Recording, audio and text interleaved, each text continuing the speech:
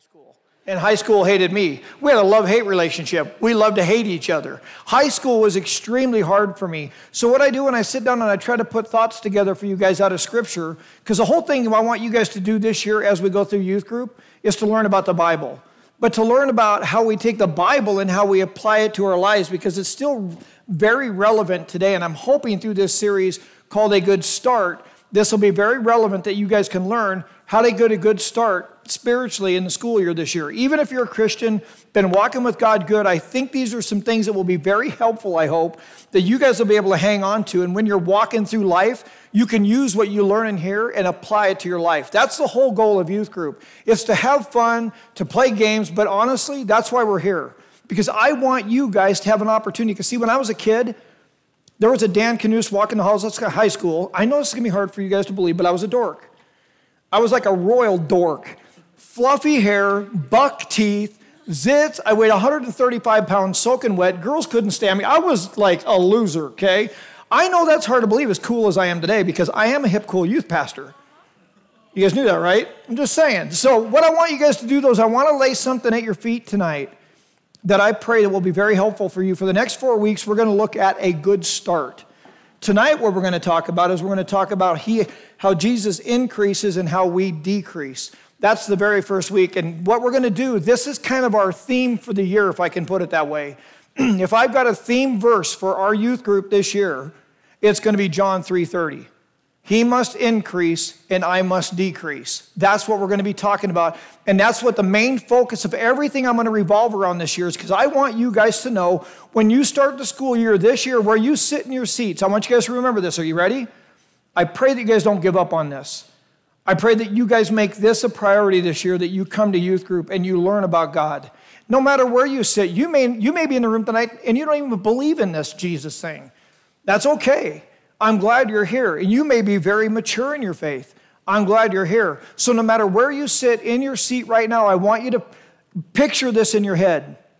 Ask yourself this: where am I at in this whole conversation of having a relationship with Christ? Do I even have a relationship with him yet? Do I know what that looks like? Or am I kind of compromising and working my way through some of this as I live my life? Or am I a very solid believer as I sit in my chair tonight? I want you guys to remember this moment as you sit here tonight. Because if you'll be with us as the year goes on and you don't fizzle out when it comes to youth group and you're like, well, I got a lot of homework to do or I got other stuff I should be doing, I really want you guys to make a commitment this year, not to me, but to learning about God. But I want you to remember where you're at right now. Because if you stay faithful to this process for the rest of the year, I'm going to ask you this question the very last time we meet for youth group. And I'm going to have you ask yourself this. This year, the way I walked with Christ, maybe I just got to know him, maybe I've known him, I know him better now. Did he increase? And did you decrease? That's going to be the theme of this year, if I can put it that way. So this whole idea of John 3:30 is what we're going to be talking about tonight. But I got a question for you guys first. I want to give you guys an opportunity to turn to your tables, and I want you to answer these two questions, and your small group leaders have them. Who's the greatest person you know? Don't say me. That was a joke. You guys, come on, help a guy out, will you? I practiced that one too. Who's the greatest person you know, or who is the greatest person you've ever heard of? Talk about that amongst your tables real quick, and we'll start back here in a second. Okay, I promised the small group leaders this message wouldn't last all night. So this is going to be a highlight. And the guy we're going to talk about tonight is going to be John the Baptist. Who's ever studied John the Baptist in the Bible? Anybody?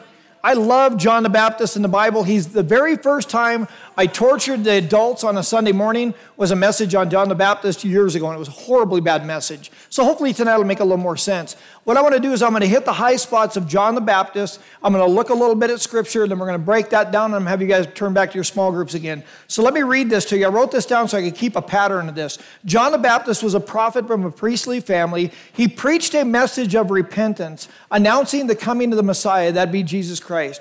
Baptized Jesus and was beheaded by Herod Antipas, is who cut his head off. So imagine that, being John the Baptist, one of the greatest people in Scripture, had his head cut off in prison by a really bad guy.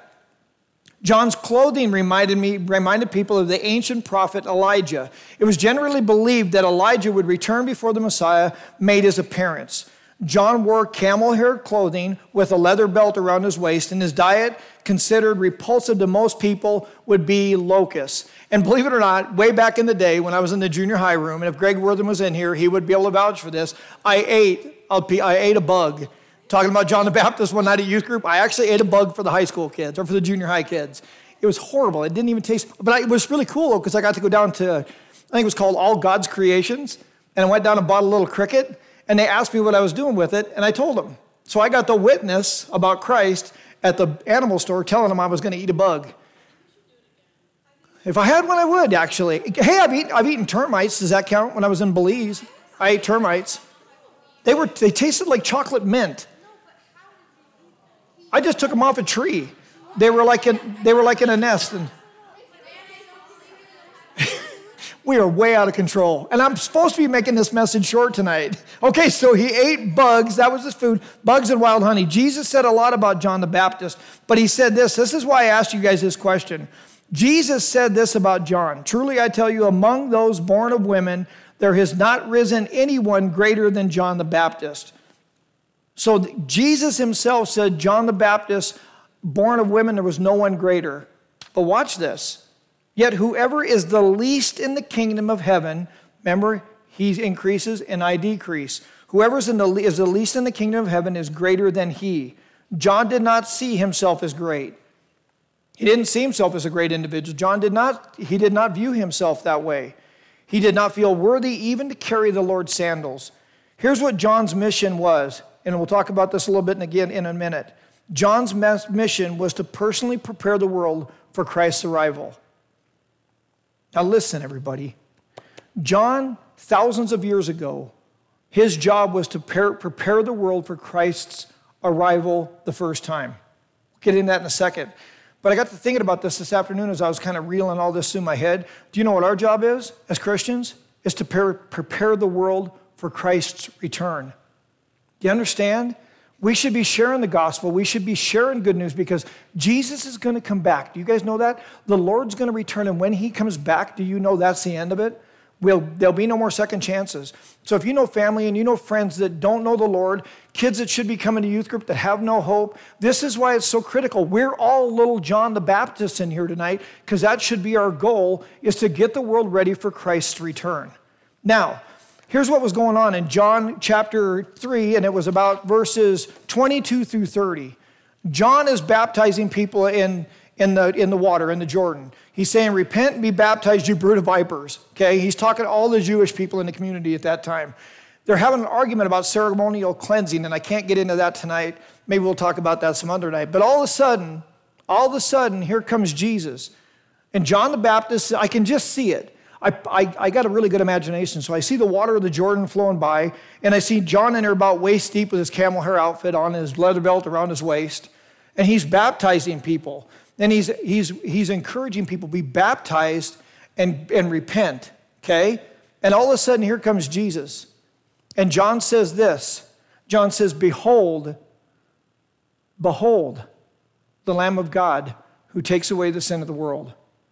And that's where I kind of want to pick up on this idea tonight, because we're going to lean into this and find out what this means to be where he increases. Jesus has to increase that I might decrease. And that's what John was talking about, because then John's disciples came to him. So John baptizes Jesus, and Jesus gets up and he goes to another part of Judea, and John's still baptizing people. And then Jesus isn't baptizing, but his disciples are baptizing people, okay?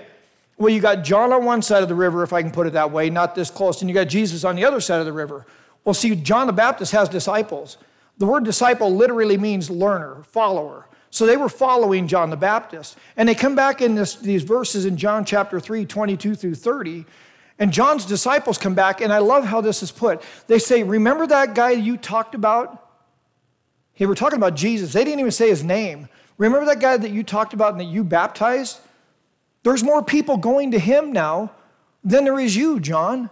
So in other words, Jesus' youth group was getting bigger and John's was getting smaller. And that's where John says, and think about this now, John had an opportunity to be prideful. and to be haughty and to be upset because more people are following Jesus than John now. But John knew this. John knew what his mission was, which we'll talk about in a minute. And that's why he told his disciples that came and said, hey, listen, they're leaving you and they're going over there. What's the deal? That's when John says, he must increase and I must decrease. Now, I think this is a personal conversation, but it's also keeping the scripture in context is important. And I want to share this with you guys. And you guys, if you've been in here before, you may hear me talk about this. Context of scripture is basically what is going on in that moment of the story. In that moment of the story, what they're talking about is ministry stuff. John's ministry needs to decrease. Jesus, he's pointing people to Jesus. He wants them to follow Jesus. Do you want your friends to follow Jesus? Because if you do, you'll share the gospel with them. If you do, you'll come alongside them and love them. So in context, what they're talking about is ministry stuff here. Now, what I want to do is I'm going to talk about the ministry stuff, but I'm also going to talk about this personally. And I want to know how John, I've been thinking about this. How does John get to the point where he can honestly say, and listen, this is personal for me because I'm in ministry. That's my job. It's what I do. And for me, I've really searched my heart with this idea of he must increase and I must decrease. I don't have much of a problem with that because when you come in here on a Wednesday night, the last person I want you following is me. This is not about me. I'm going to do nothing more all year long than do my best, failing along the way, to point you to Jesus. So I want to be John the Baptist. I want to take this whole youth group this year and I want to point you to Christ every opportunity I get. If I've talked to you on the phone, if I counsel with you, if I've met you for coffee, I hope you know that when you talk to me, I'm going to do one thing. I'm going to drag you kicking and screaming to the cross, right? If I've visited with you, right, Samantha, I'm going to drag you kicking and screaming to the cross every single time. Because that's where we find the answer, okay? That's my job as a youth pastor, is to do that for you guys. Your job is to be little John the Baptist, and your job is to take your friends and drag them kicking and screaming to the cross, because that's where we find hope. So here's the first thing I want to get into, and I'm going to blitz through this pretty quick. The very first thing we need to do to have this idea of he increases and we decrease is this. You must know the person. You must know the person who is Jesus Christ. See, John the Baptist makes a confession in John 1:29 as to who Jesus is. Behold the Lamb of God who takes away the sin of the world. Okay, ready, watch. I want you guys to watch this. Think about this. As you lived your life today, this word behold means to gaze upon, to stare at, to focus on. Close your eyes. Think about your day. How often did you behold the Lamb of God who takes away the sin of the world? Open your eyes. Or did you just live your life and not notice him? Because for him to increase and for us to decrease, we have to know him. John didn't just, listen to me, listen. This is so important. John didn't just know about him. See, I think there's a lot of people that know about Jesus. Dan Knust didn't get saved until he was 38 years old. I knew about God. I wasn't an atheist. I believed in God. John didn't just know about him. John knew him personally. Do you know Jesus personally as you sit in your chair tonight? If you don't, or even if you do, here's how you explain it. I think to know him personally, the first thing we need to understand is what he's done for us. And if you look at your bulletin, you will see he personally carried our sin in his body on the cross so that we could die to sin and live for what is right. By his wounds we are healed. We're going to get into a lot of that through the year, but Jesus never sinned. Not once. But when he hung on the cross, he took our sin upon him, is what he did. He did that for you. He took upon the wrath of God that was meant for mankind on the cross. And I hope this year this will lean on you a little bit and change how you view what Jesus did and didn't do for us. The second thing I think we need to know Jesus personally is this. If you declare with your mouth that Jesus is Lord and believe in your heart that God raised him from the dead, you will be saved. That's a Christian word, saved. For it is with your heart that you believe and are justified, and it is with your mouth that you profess your faith and are saved. I want to go back up to that first sentence for a second with me. You ready? If you declare with your mouth that Jesus is Lord, I think this is where a lot of Christians get stuck. Because see, we believe he's Savior. We believe he died on a cross for me, but he's not our Lord. To be saved, the very first thing it says, if you declare with your mouth that Jesus is Lord. There's a saying out there, and it says this: if he's not Lord of all, he's not Lord at all. And I believe deep within the recesses of my heart, if he's not your Lord, he will not be your Savior for very long. Because we rule our own kingdom if he's not Lord. Do you guys understand that? We've got to confess that he is Lord. Because if he's not Lord of all, he will not be Lord at all. And if he's not your Lord, he will not be known as your Savior for very long, I promise you. Because you rule in your kingdom and you will want things your way. I hope that makes sense to you guys. The third thing we need to know is this: we need to grow in our relationship with him. You ready? We need to grow in our relationship with him. And I believe most of Christianity, if I can make this confession, is lazy. Most Christians are lazy. They don't want to put in the work it takes to build a relationship with someone, anybody, with Jesus, I mean. If you have a boyfriend, think about this. If you have a boyfriend or girlfriend, and you said, hi, my name is Dan, and my wife's name is Rachel, and we're boyfriend and girlfriend, and I go, nice to meet you, and I never talk to her again. Do I have her? She's my acquaintance. I was introduced to her. I can call her my girlfriend.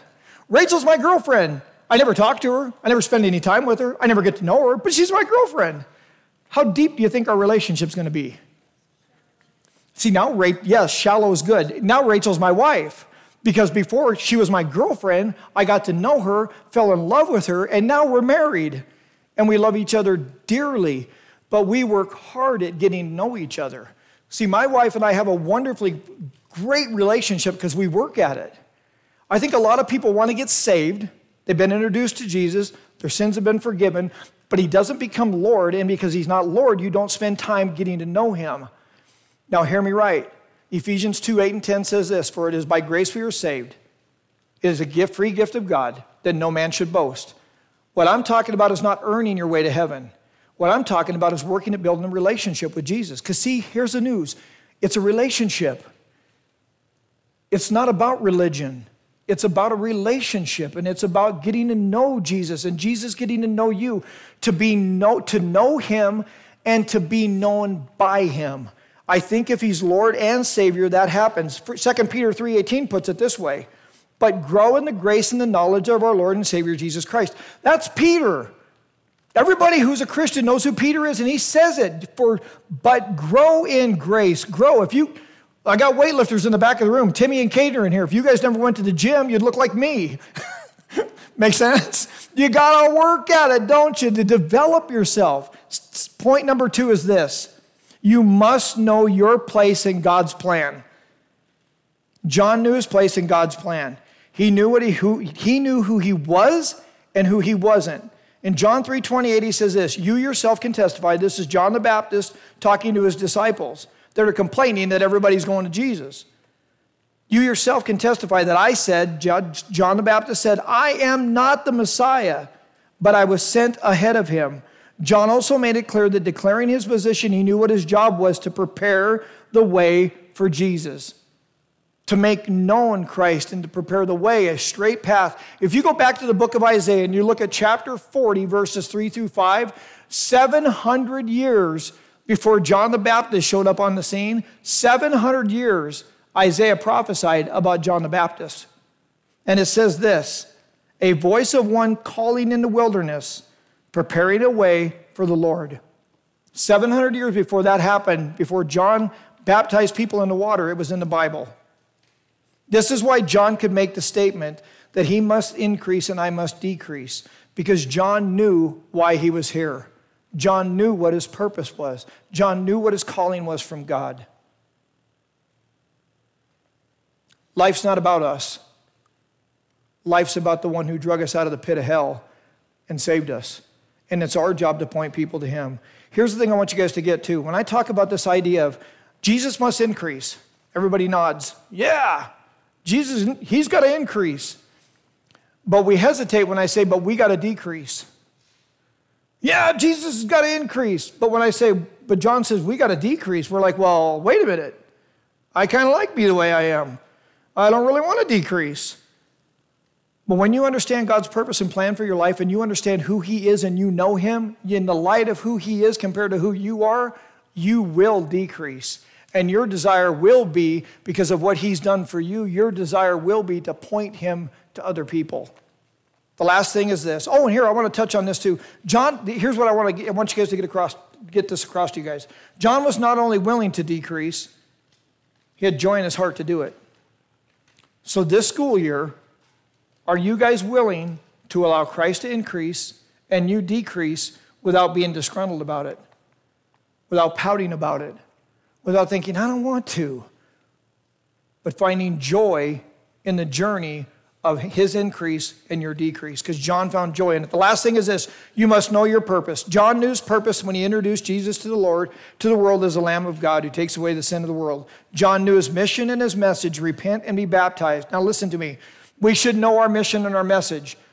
Matthew 28, 19 and 20 make it very clear. Go therefore, baptizing people in all nations, baptizing them in the name of the Father, the Son, and the Holy Spirit. That's our purpose. That's our mission. That's the last thing Jesus commanded us to do. Go, make disciples, baptizing them in the name of the Father, the Son, and the Holy Spirit. That's what we're supposed to be doing. That's how Jesus increases and we decrease. But I want to give you something very simple to remember, and then I'll wrap it up with the final thought.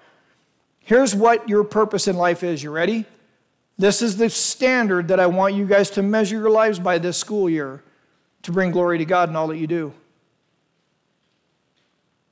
Well, how do I know if I'm doing that, Dan? Here's what I know about God. The Holy Spirit of God that dwells in you when you're a Christian is faithful enough to go, psst, that's not good for our relationship. And when he whispers in your heart, he says, I really wish you wouldn't do that because it harms our relationship. If you've got a boyfriend or girlfriend, you don't do things to hurt the other person, do you? So in your life, everything revolves around this idea of a relationship with Christ. Is what I'm doing helping or harming? Is it bringing glory to God? And if it's not, stop it. It's not rocket science. But if that's your standard, then you can measure each day. Does this bring glory to God? And if it doesn't, he's faithful to let you know. Be obedient to him. Does that make sense to you guys? Right there is our purpose in life. There's a couple other thoughts on it, but I'm going to stop because I want you guys to have time in your groups tonight. So, becoming less means this: putting the temporal, what we see here, watch me, the temporal is this, right here, everything in front of us, for the eternal. Keeping our eyes fixed on the author and the finisher of our faith. That's your purpose. Break up in your small groups and we'll come back up and finish in a few minutes. Okay, everybody, if I can have your attention back to the front of the room. There are some papers on your table. Can I have that paper right there in the middle of the table, please? Nope, that one there. Awesome, thank you. Thanks. Okay, see this paper? This is a packet. There's 4 pages to this, and this is called the gospel. The gospel is something we're going to learn at Dare to Share this year again when we do. We'll do it virtually this year, but Dare to Share will be coming up in October again. This is a gospel, G-O-S-P-E-L. The word gospel means what? Good news. Thank you very much. So the G is God created us to be with him. Listen, this is why I want you guys to get this, and it's on your bulletin as well, okay? You learn to tell the story of the Bible like this. G, God created us to be with him. That's Genesis. O, our sins separated us from God. That's what happened. That's the break. S, sins cannot be removed by good deeds. I don't care how nice you are, you cannot remove your own sin by your own good deeds. You need a Savior. P, paying a price for sin. Jesus died and rose again. E, everyone who trusts in him alone. Jesus says, I am the way, the truth, and the life. No one comes to the Father except through me. He who trusts in him alone has eternal life, and life with Jesus starts now and lasts forever.